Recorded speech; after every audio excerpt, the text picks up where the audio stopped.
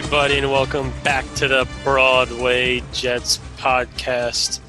You'll know me from Twitter as NYJ Mike, and I'm joined, as always, by my co-host and the president of memes of Jets Twitter.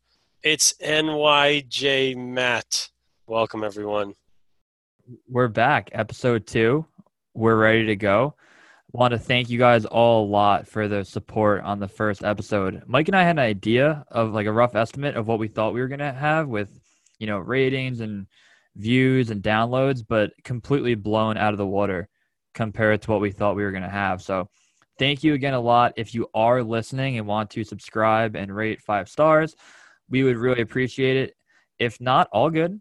Sit back, relax. We have an awesome interview lined up right after this with Michael Nania. So with that, we'll head over to that interview now. Well, we'd like to welcome on a very special guest. It's Michael Nania, the Nania Mania. I actually thought it would have been Michael Nania, but it's Michael Nania. Yep, it is confirmed. Nania. I've heard all the pronunciations you could probably come up with for it. Oh, my God. So, Michael Nania, he's a co-owner of Jets X Factor. I'm going to give my pitch for Jets X Factor because I think the way that I use Jets X Factor is like the perfect way to do it. So first, you have Joe Blewett's breakdowns. Awesome. Joe Blewett, great follow on Twitter. Then you got Robbie Sabo over in training camp. He has credentials. Robbie Sabo is providing us with, live updates. He's given us film. He's given us breakdowns. He's pretty much a beat writer. He's really good. Yep. And then you have Michael Nania. I'm arguing with a Giants fan, let's say, for example, and they're telling me Daniel Jones is better than Sam Darnold. I go, but how about this? Look at this stat that Michael Nania just put out, that Sam Darnold, has a 95.3 rating when throwing between the 26 and 30-yard line on the left hash in a day game in October while he's wearing the same color pants and shirt with more than 0.8 seconds to throw the ball. That's what I need. I need those stats, and Michael Nania provides it. It's huge. It's huge. I appreciate it, and I think you put it perfectly. Just to have that big three of us, and also Ben on Cool Your Jets. He does a great job co-hosting that podcast with me. But the way you put it out was perfect. Joe on the film, Robbie has film also, and he's on the beat every day. And my ridiculous stats. And it's funny you mentioned the uniform because I've literally posted that exact stat about how he's played with the same color jersey and pants. So all the ridiculous stuff that we need to win debates against the Josh Allen and Daniel Jones people. We absolutely need it.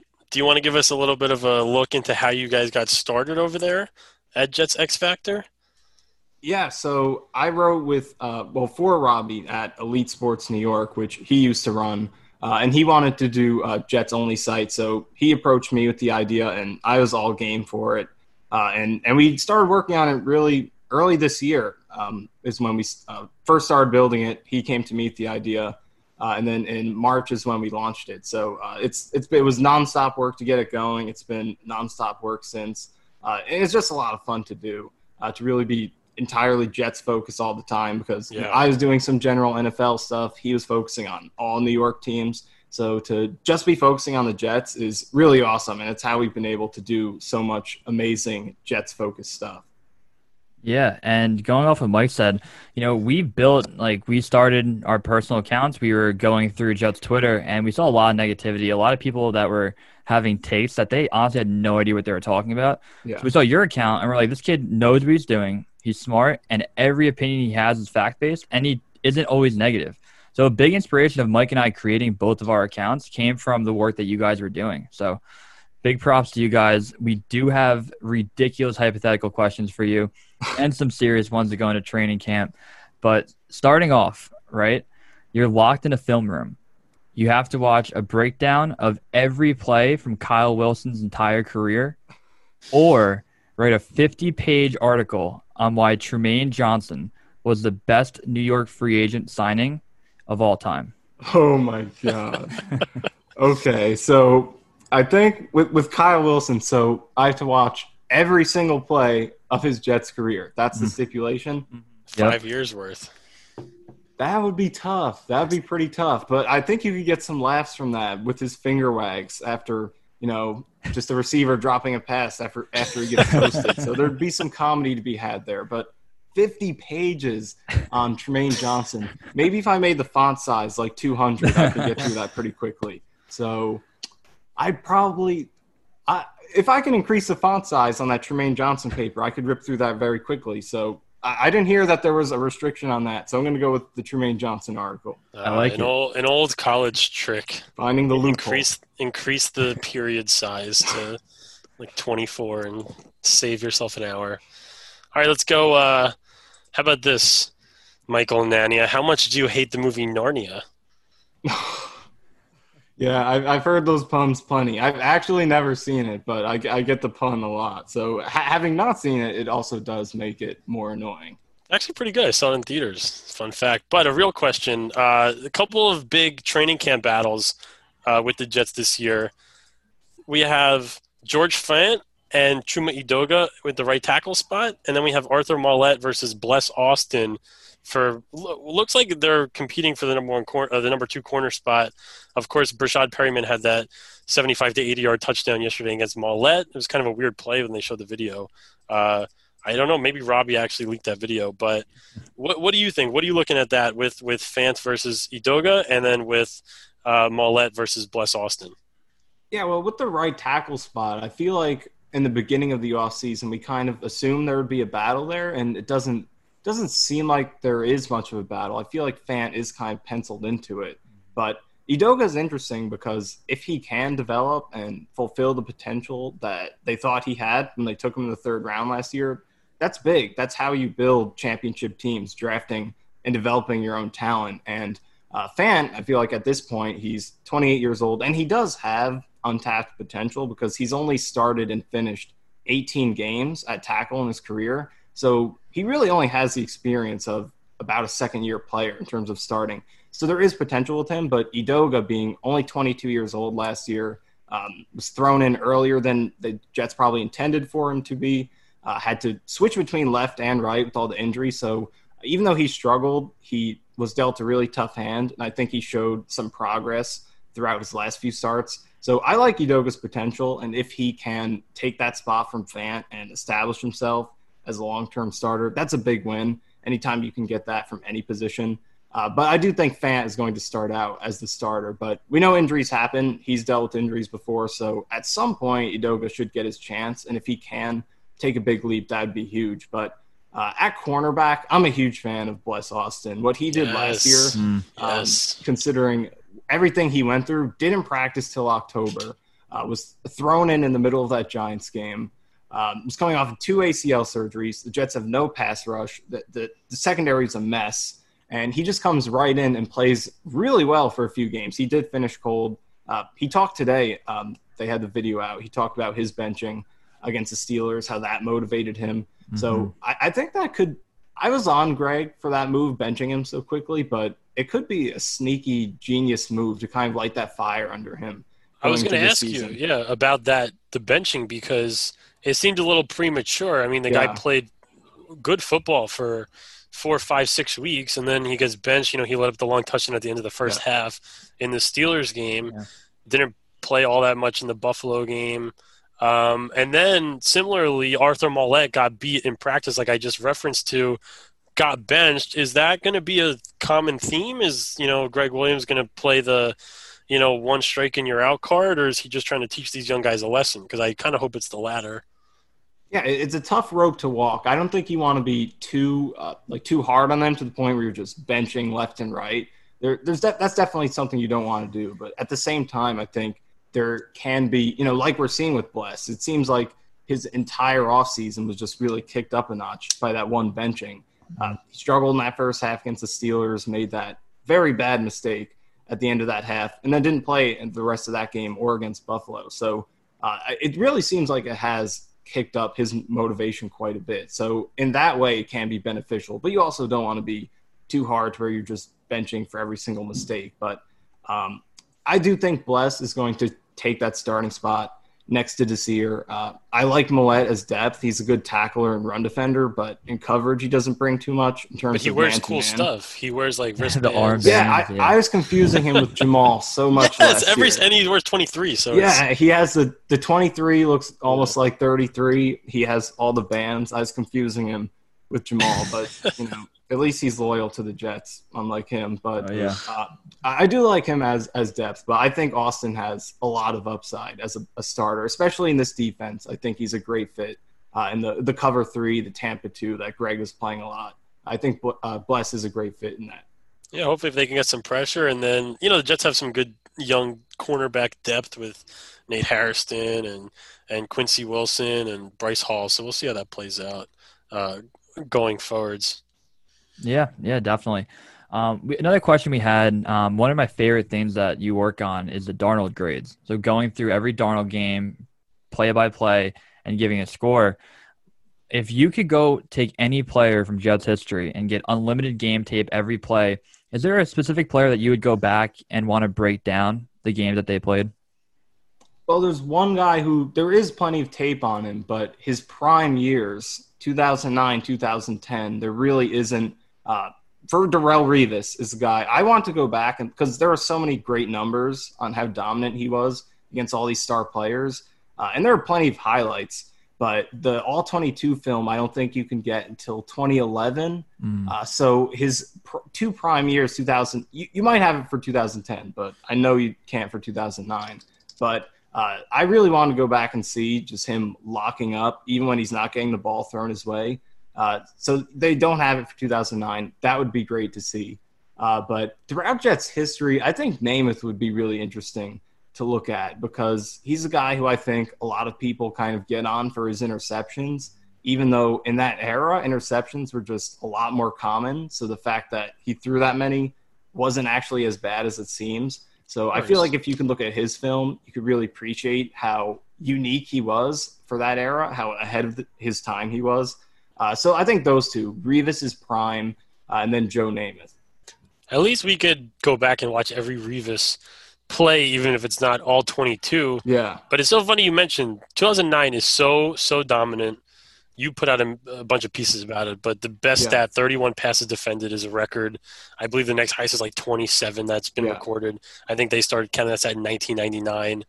And it's funny because 2010, Revis was an all-pro. He only played 13 games, had no interceptions. Yep. All-pro, 2011, all-pro, even we have the all-22. But 2009 is just a different animal. And then the Joe Namath stuff, you look at any quarterback from that time period. They're playing in the mud. They play the T formation. Everyone wants to run the ball. Joe Namath does a 11-step drop and throws a 68-yard bomb to Don Maynard. It's like the fucking field goal post is in the field.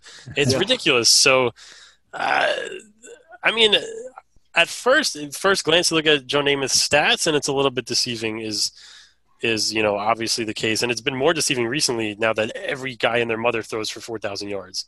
Yeah. But, and I think the biggest thing is with interceptions, just that number has gone down every single year. Quarterbacks are throwing fewer and fewer interceptions. So the further back you look, the worse quarterbacks appear to be with their turnovers. But with Namath, I believe he was above average with throwing fewer picks than the league did at that point. But in terms of yards and everything, he was just way ahead of his time. So that would be interesting. But what you mentioned with the field goal post being on the goal line, every time I see these highlights, I just don't understand how they could play that way. How do you run if you're on the goal line, how do you run a power play up the middle with that goal post there? That is just so weird. Just don't put the goalpost in the field.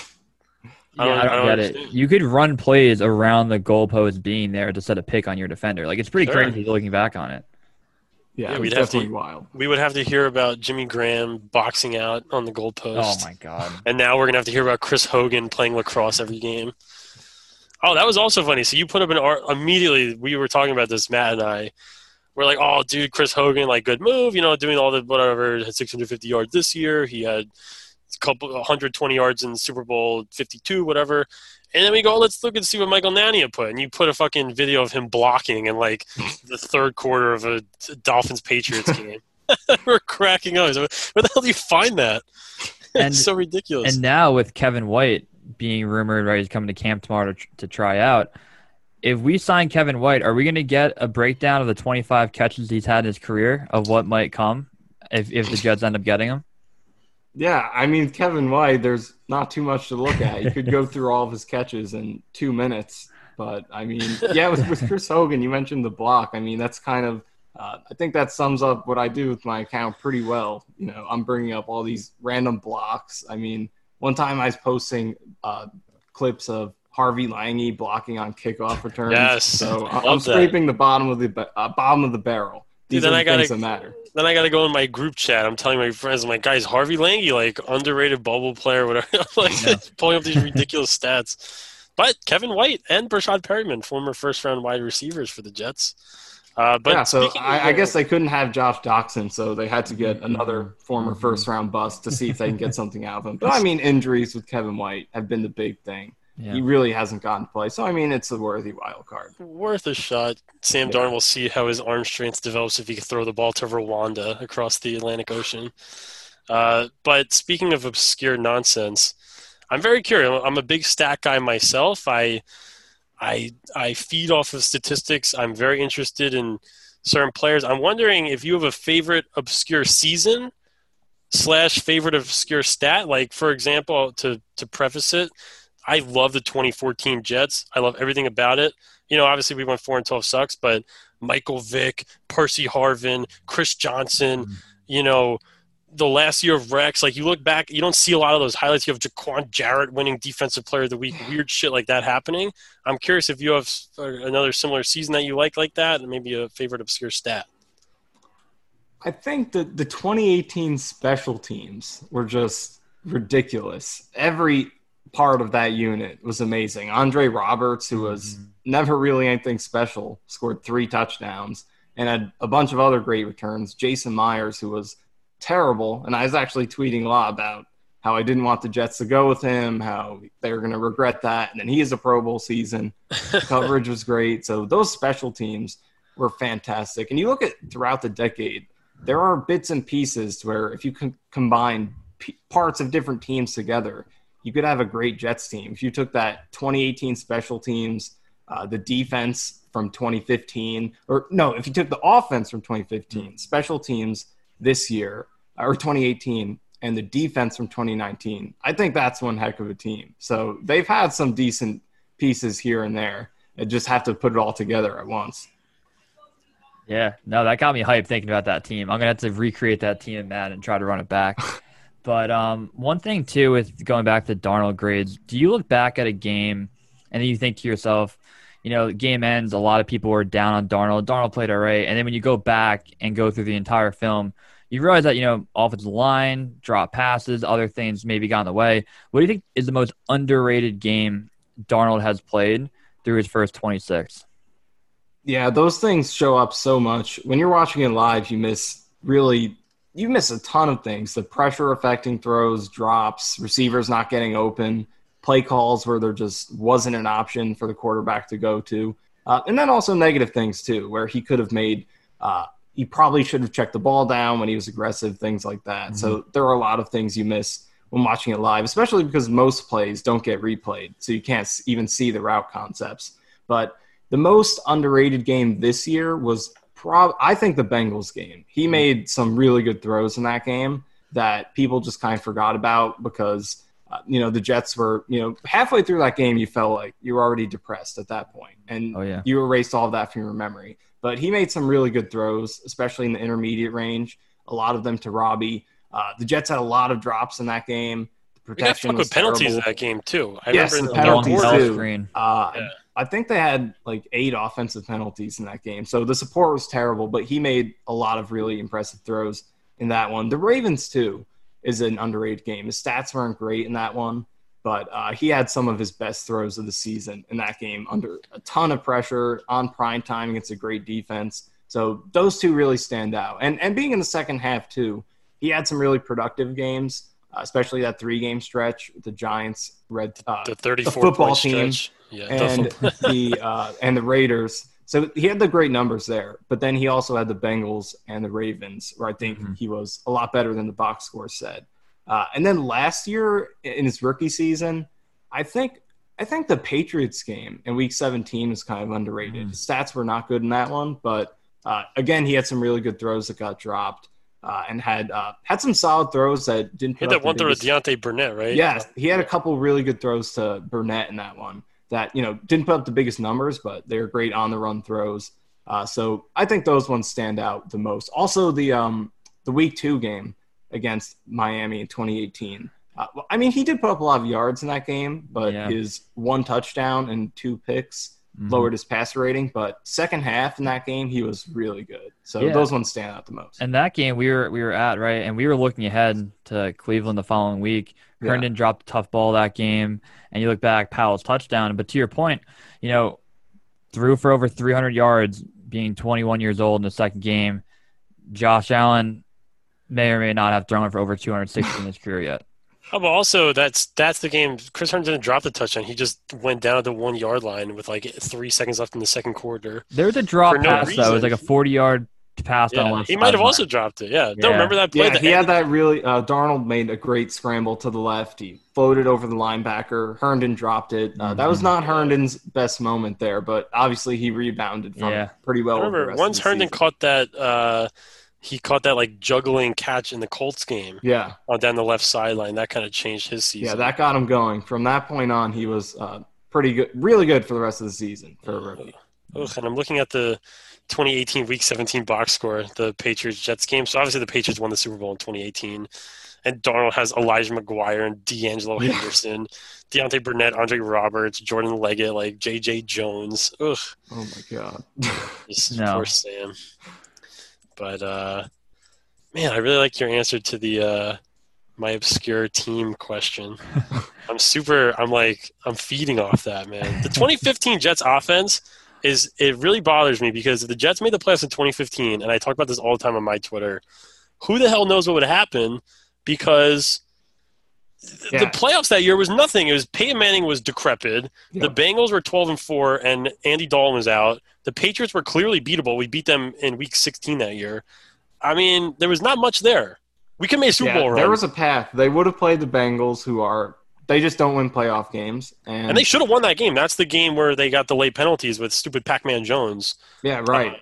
And also the Broncos, even though they did go on to win the Super Bowl, they were a beatable team, especially for, a Jets team that had a defense that, could have won, a gritty 17-10 game against them, I think. They had the run game to go on the road that season with Chris Ivory and an offensive line that was decent, still had Mangold and Brick at the end of their careers. Carpenter was good at that point. So they could have made a run for sure. And like you said, they beat New England. Almost beat them in that first game in Foxborough. That's the last time they didn't get absolutely destroyed in Foxborough. I can't believe they've gone there 4 times in a row and had 0 chance at any point in any of those games. Actually, no, I can totally believe it. It's always been bad circumstances. Well, last year we should not have gotten killed. I know, because they came to us when we had Luke.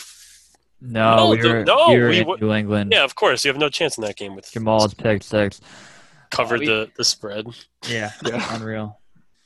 Well, I was going to follow up, so I was going to ask you a different question, but I'm curious of your thoughts on this. A more disappointing season, 2011 or 2016? Ooh.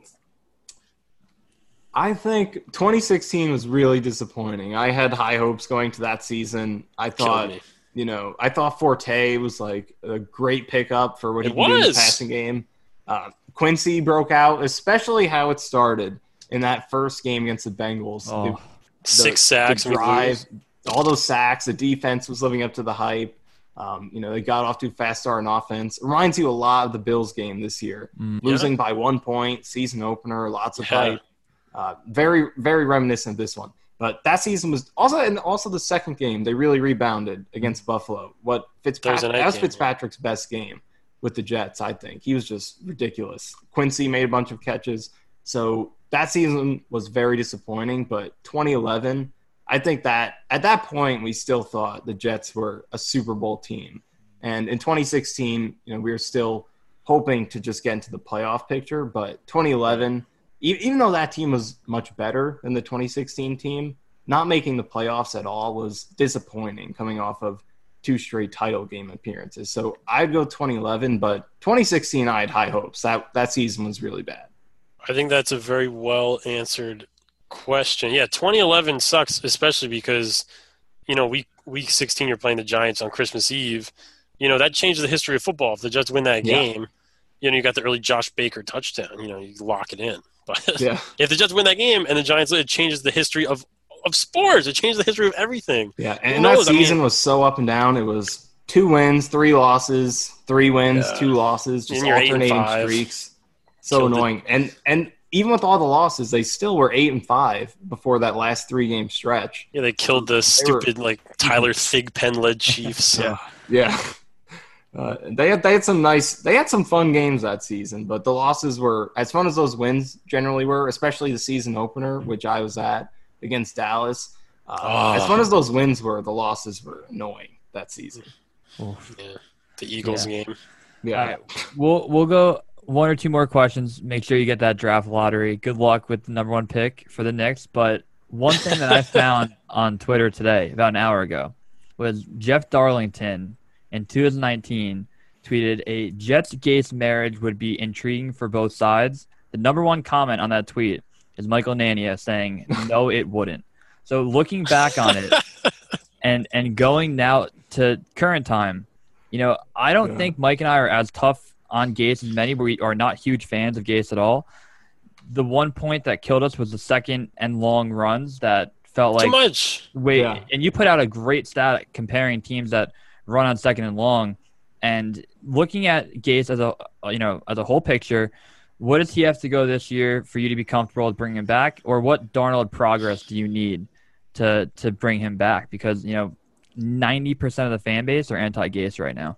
Yeah, that's hilarious that you brought that up. I was definitely not a fan of bringing him in before they did, and I'm still not a fan. But at the same time, I think a lot of, like you said, most fans are just zero on him, have no confidence whatsoever. And I'm definitely not there because he has what he dealt with last year. I just don't think any coach could have really overcome losing your starting quarterback for 3 games with a ridiculous ailment that you can't predict, the injuries they had to face, how bad the offensive line was. I don't think there's much he could have done, but at the same time, there are things that, regardless of all that, he can do better. Like you said, the second and long runs, just his down and distance play calling was not good. It was unconventional, but in a bad way because it was going against the strengths of his team. The Jets ran at the 3rd highest rate on 2nd and 10 plus. The only 2 teams that ran more than them were the Ravens and the Vikings. Those 2 teams can run the ball. They can get you into 3rd and short with their O-lines, their talent running back. The Jets couldn't do that last year with how bad their O-line was, but he still stubbornly ran the ball in 2nd and long. He threw the ball in 3rd and short a lot, even though they actually were pretty decent running the ball in 3rd and short. So he just has this tendency to try to do the opposite of what the other team's thinking, just outsmarting himself when he really should be making simpler decisions that are more aligned with what his team is doing well and what they're not doing well. And he just is too stubborn with doing unique things, even though it doesn't actually yield positive results. So I think he needs to do a lot better with that, simplifying things, playing to the strength of his roster. And Darnold is most important. You would like to see the whole offense be good, but there still are a lot of holes that they need to fill long-term. Wide receiver, outside, even though they are improved there, can get better. Offensive line still has work to do. So as much as you'd like to see the whole offense be good, I think it's mostly about Darnold. Can he get to an unquestioned franchise quarterback level after the season? Doesn't mean he has to be an MVP candidate or a top 5 quarterback, but can he be unquestionably, this is our guy? Can he come out of this season thinking that? And if you can do that and the season doesn't go completely off the rails, there's progress, then I think you can feel okay with Gase going forward. But I think the worst thing would be to go with him into next season in this state where you're kind of in purgatory, where you're like, okay, he did enough to move on, but he didn't show enough to where you feel like you can win a Super Bowl with him. Then you're in a really tough spot. A lot of teams get into that position. The Jets did with Bowles, where it's like, all right, we won 5 games in 2017. That's great, but does that really show us he can win a Super Bowl?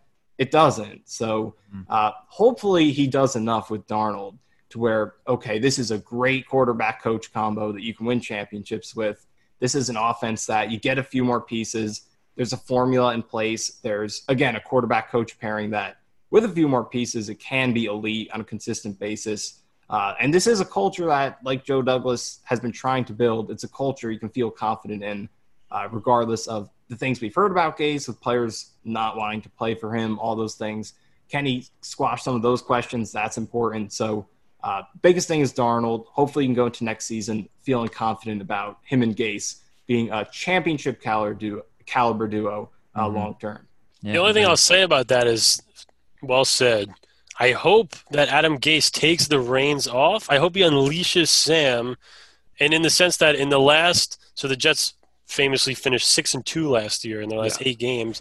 It seemed like Gase was trying to win games like 17-10, 21-14, and it was working. He's playing against a little weaker schedule, but take the reins off, unleash this guy, and let's see what the hell happens. Because I don't know if we're gonna. I don't think, like you said, we have to get to a place where we're gonna have a great quarterback coach combo. And right now, it feels like I need Gase to step on the gas. Let's fucking go. What do we have to lose?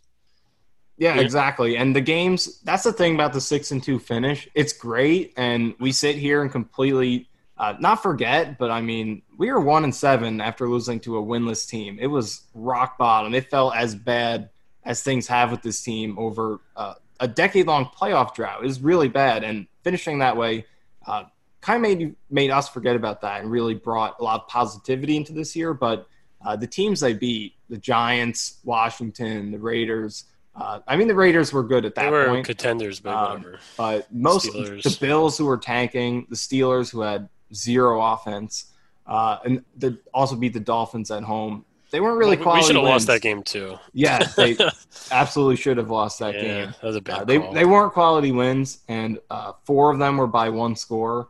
The Bills game was 1 score, I think. Yeah, but they were not quality wins. So it's as promising as it was. They still have a lot of work to do to actually win 7 games again. So I think, like you said, you really want to see not just let's get on by, let's win 7 games because we got some close wins. Let's see this offense be really good. Let's feel like Adam Gase and Sam Darnold can be Sean McVay and Jared Goff. Not that they were great last year, but that's what comes to mind, though. That's exactly what comes to mind. Yeah. Just that young quarterback coach combo where it's like, there's an identity in place, and with enough pieces, because it's not just those two. You need an O-line, you need receivers, you need weapons. But there's with McVay and Goff, with a few other duos in the league, Lamar Jackson in Baltimore, with Mahomes and Andy Reid, there are just combos in the league where you feel like, Sean Payton and Drew Brees. Right, exactly. There are just plenty of those tandems in the league where it's like, all right, you'll have down years here and there because talent comes and goes, but you can keep these two guys together for as long as the quarterback can play, as long as the coach can coach, and they're going to be a force to be reckoned with. And I think that is what you want to see Gase establish with Darnold this season, regardless of the win total. I think that's what's most important. Yeah. All right. Well, so I think that's going to do it, Michael Nania. You're like the opposite of Ichiro and Cher. You have to say both of your names whenever you're brought up. You are the New York Jets Batman. Matt, NYJ Matt on Twitter, has taken the liberties of creating a Michael Nania sign. Whenever we need a stat, we post the Michael Nania Batman symbol of his avatar on Twitter. I love that. Whenever I see that, it's my cue to get to work. I love how other people took it too. Like I'll see a random account just tweeted. I'm like, there we go, man. Like Yeah, that's great. But yeah, we appreciate you coming on, man. And we can sit around and chat for a little bit. But yeah, thanks a lot. And we're back. Great interview. Michael Nania is one of the guys. If you're not following him right now, go follow him because he is the king of Jets Twitter. He gives all the information, all the facts, and that was awesome to have him on. Michael Nania, confirmed great Jet fan, obviously. Well, it's funny. If you look at someone's work, it's not always so easy to see what kind of fan they actually are, but Michael Nania is a great Jet fan. I would love to talk Jets football with him all day. We touched on some really interesting topics. He gave his take on Bless Austin and George Fant and Chuma Edoga, which I really agree with. I liked a lot of things he said. My favorite question that I asked him was what was more disappointing, the 2011 Jets or the 2016 Jets? And I think he answered it like exactly how I would have answered it. The 2016 Jets hurt. You built that team, a lot of veterans, last chance, didn't work out. But the 2011 Jets, Super Bowl contender, and didn't make the playoffs. And really happy to have Michael Nania on, and it was a really fun conversation. Yeah, that was great. Now we got a DM of an audio clip from. We have no idea who this is. He's Dave from Brooklyn. So we're gonna go ahead and play his voicemail now and see what that's about. Hey, Broadway Jets, just a couple of tidbits about the week. Me, Brooklyn Dave. But is there a bigger drought in Florham Park than, California or whatever? Because apparently no New York Jet is drinking water anymore. Everyone's got a fucking cramp. Everyone's hurt. Hydrate yourself. Get the best fucking water in the whole fucking country. New York and New Jersey. Best pizza, best bagels. Shout out Luigi's at Asbury Park for a good slice. How you doing? Anyway, and then on top of that, everyone's fucking hurt. And we're entertaining the fact of even looking at Kevin White, who's played 2 quarters in 3 years. What are we doing? What are we doing? I don't know. I'll hang up and listen, though. Thanks for having me. Well, that was crazy. I love that guy. That guy was electric. Brooklyn Dave. All right. We got to get his takes throughout the year. That accent is incredible. Oh, my God. He's not a fan of the injury bug that's plaguing the Jets. All right. So that was a pretty, long interview we had with Nania. We're going to wrap it up with the Broadway Jets mailbag, and we'll go through some of the questions that you guys had on Twitter.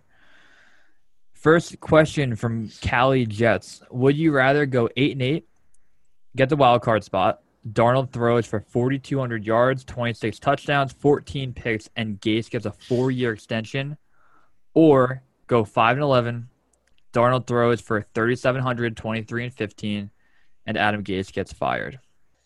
It's actually an interesting question. Usually I would immediately say the 8-8, 4,200 yards, playoffs.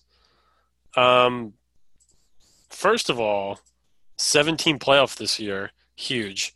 And, I don't think people have been talking about that enough. Secondly, I'm not a fan of, wanting the Jets to go 5-11 so Adam Gase gets fired. I think that's literally the opposite of what I believe as a moral human Jets fan. Like, as a moral Jets fan, you have to have morality as a Jets fan.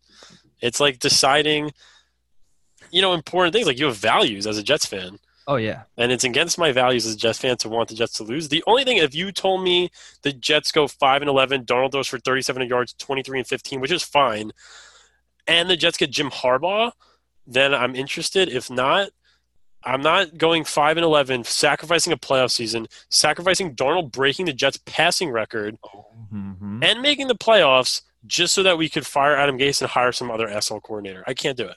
Yeah, no, it's absolutely. For me, it was the immediate playoff pick. 1, right, it's been a decade. 2, you look at 4,200 yards all-time, Jets passer. Darnold has a bigger jump than instead of 23 and 15. This is prediction: 26 touchdowns, 14 interceptions. You're on the right track, at least. An 8-8 playoff year for Gase. Maybe he's showing that he's growing as a coach. And you look forward to the big cap and the plethora of draft picks you have. I'm going with the playoffs. Yeah, real quick. People do not understand what 4,200 yards and 26 touchdowns means. They don't understand. I talk about this all the time. I'll give you an example. Deshaun Watson last year had 3,800 yards, 26 touchdowns, 12 picks. If Darnold throws for 4,200 yards with 26 touchdowns and 14 picks, it's superstardom. It's done. Like, it's blown out of the water. If he goes 3,700 yards, 23 and 15 is pretty much what he was on pace to do last year if he stayed healthy. He threw for about 230 yards a game. Changes the whole equation if he throws for 4,200 yards. Done. And we know he's our guy, but it slams all the doors for people that think to themselves, Darnold needs to really pop and show that he's the quarterback of this team. But yeah, definitely agree on that. Byron has a tweet for us. Why are players dehydrated and how are people getting injured at camp? I think Brian Poole just went out on a bender. went out, got drunk, was hungover, and then was like, I don't want to practice the first week. Give me the week off. I'll hydrate and then go ahead and get an IV bag of water. Because it happened last year. I don't even remember it honestly happening last year. I thought maybe he missed, a little bit of camp, but supposedly the same thing happened last year. You want Poole to be healthy. You want him getting as many reps as possible. But yeah, the injury bug, I think it's, a combination of bad luck and guys coming back early. The Broncos have had a ton of injuries so far too at their camp. Hamler, 2nd-round pick receiver, he's out for multiple weeks with a hamstring. So the fact that Mims is only a couple days, it could be a lot worse. Mims will be fine. Last year, the thing with Poole was he wasn't as high profile as this year. He was a little bit of an under the radar signing, and I'm not sure Jets fans understood how much of an impact he would have. I want to shout out one of my best followers, Chris Anello. He tweeted that Brian Poole's last name is literally a hole filled with water, and he's unable to. Chris is great. Yeah, he can't. He hasn't been practicing, but he'll be fine, and it's not really an issue. But it's it's fun to talk about. He should drink more water. New York Brett, would you sign up for going 0-16? No. If that means you can trade the number 1 pick for a haul.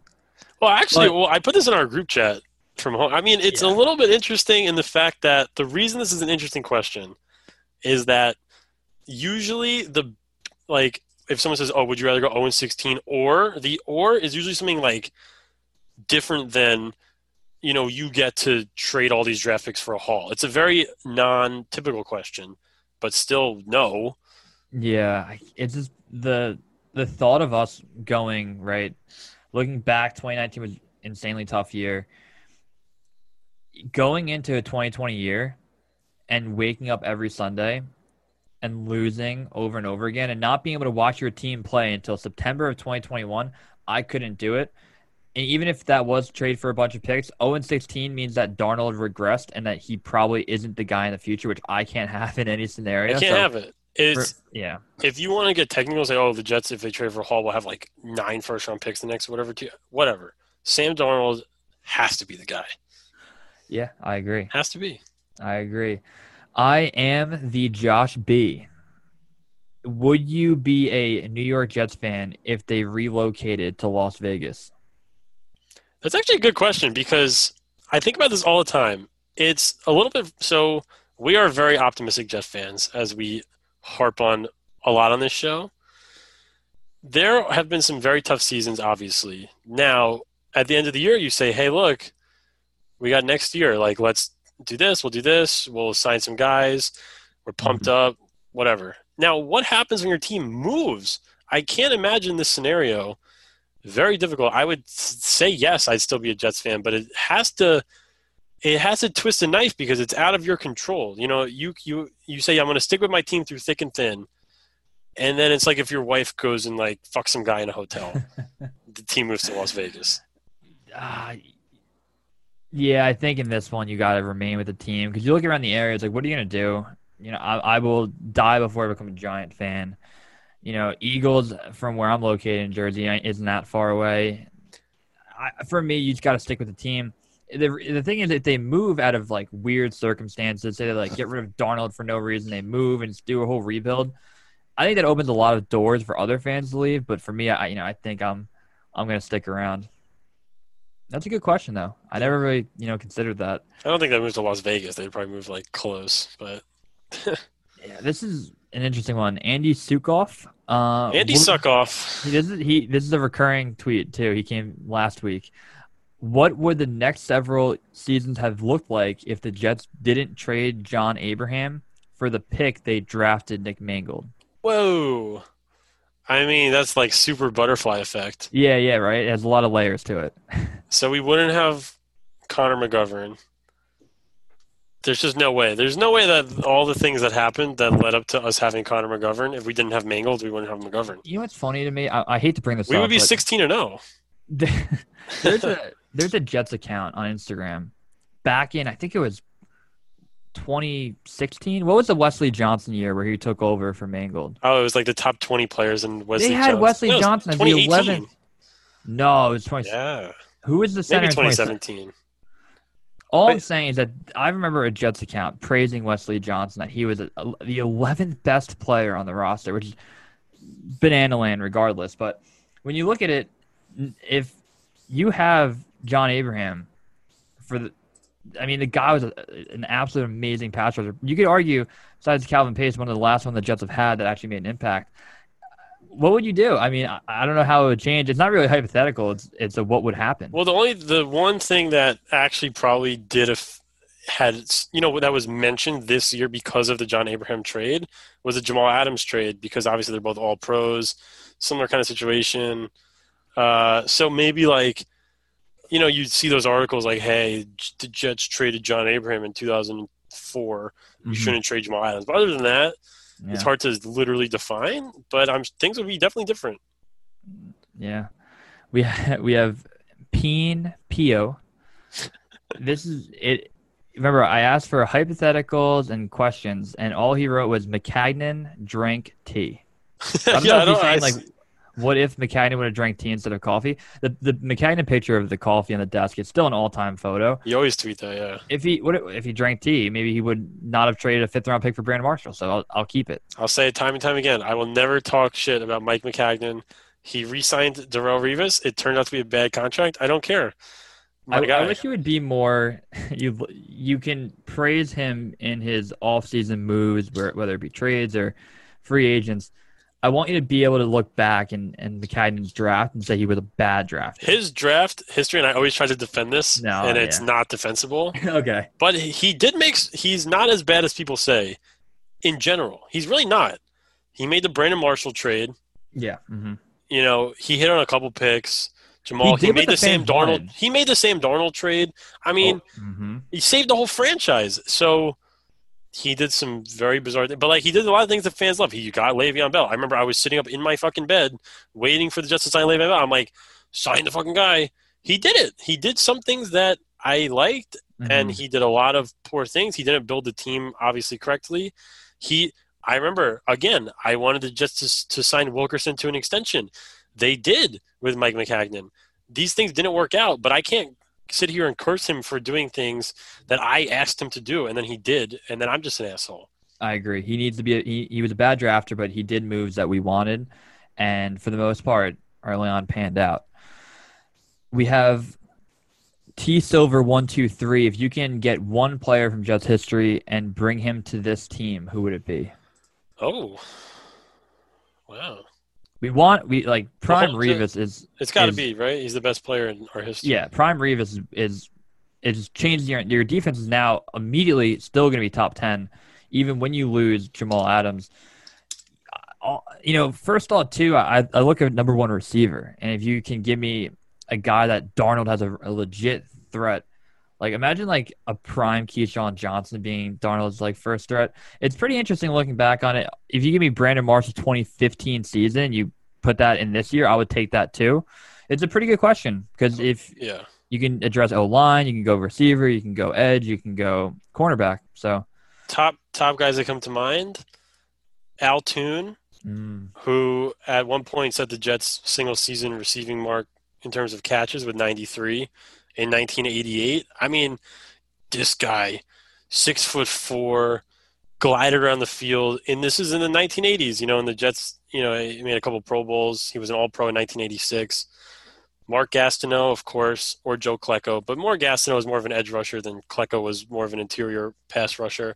And then Brandon Marshall and Darrelle Revis. So those would be kind of the guys. Don Maynard was a little bit dated if you want a number one receiver, but out of the Jets' positions of need, receiver, cornerback, edge rusher, there's a plethora of guys you can go with, even though the Jets aren't, known for their receiving acumen over the years. Yeah, I agree. Bo Oliver, I love this question. In a world that the NFL season doesn't happen, how would the draft order be determined? So the NFL season doesn't happen. How would they determine the 2021 draft order? Question. They should hire you to solve this problem. Here's how I would do it. I would take the teams last year that went to the NFC and AFC championship game, and they're in one tier. They have to get picked 29 to 32. Then you take the rest of the playoffs teams, and then you fill in what it would be 21 to 32. You fill in that gap with the 29, 18, whatever. Yeah. Right, exactly. Then you take top 10, and then 11 through 20. and you do them in the tiers and you flip them. So in that scenario, it's terrible for the Jets because they had the 11th pick and they would be in that second tier. But I think that's a way you have to do it by tier. You can't do a full random. You can't do, you can't do, the same exact order as this year. I think that would be unfair as well. Yeah. It's a great question. And I've seen a lot of people say, oh, they're not going to have a draft. You have to have a draft next year because players that don't want to go back to college for their year of eligibility, you can't have them just sign at random to teams. You need to have some sort of draft. And I think that the idea of a draft order is going to be very interesting. But so like 4 separate lotteries, essentially. Kind of cool. Exactly. I'm on board. We're having a season, though, so it won't matter. Would you rather go to the playoffs but lose to Seattle and Jamal in Week 14, or go 6-10 and blow out the Seahawks? Easy one. Answer. We're going to the playoffs, but Joe Heldman, I know you're probably resentful towards Jamal Adams. Best thing that can happen for the Jets this year, obviously, Seattle loses, you get a higher pick. But for me, Jamal Adams not making a Pro Bowl would be pretty damn cool, right? Jamal Adams goes over there. He's still a really good player. But imagine Jamal Adams doesn't make a Pro Bowl and he's so satisfying. That would be a pretty fun feeling. It doesn't mean he's always going to go somewhere and become an All-Pro again. Because Jamal had a very good rookie year with the Jets. Obviously, years 2 and 3 were phenomenal. But I rewatched 2017, and multiple times throughout that year, Jamal looked overmatched. So you never know. Bring it back down to earth a little bit. But yeah, we just need the Seahawks to lose games. I love this one for you. David Clowney or Stephen Hill is your number 1 receiver? This is finally one question. Like I think last week we had a question if we had a Hail Mary between Stephen Hill or Salim Hakeem. Yeah. Like Stephen Hill is an actual receiver and Salim Hakeem was a returner. I would go with Stephen Hill. And Stephen Hill, for all of the hatred he gets on Jets Twitter, actually was more productive than a lot of the guys you'll hear about. The guy had 594 yards and 4 touchdowns with the Jets.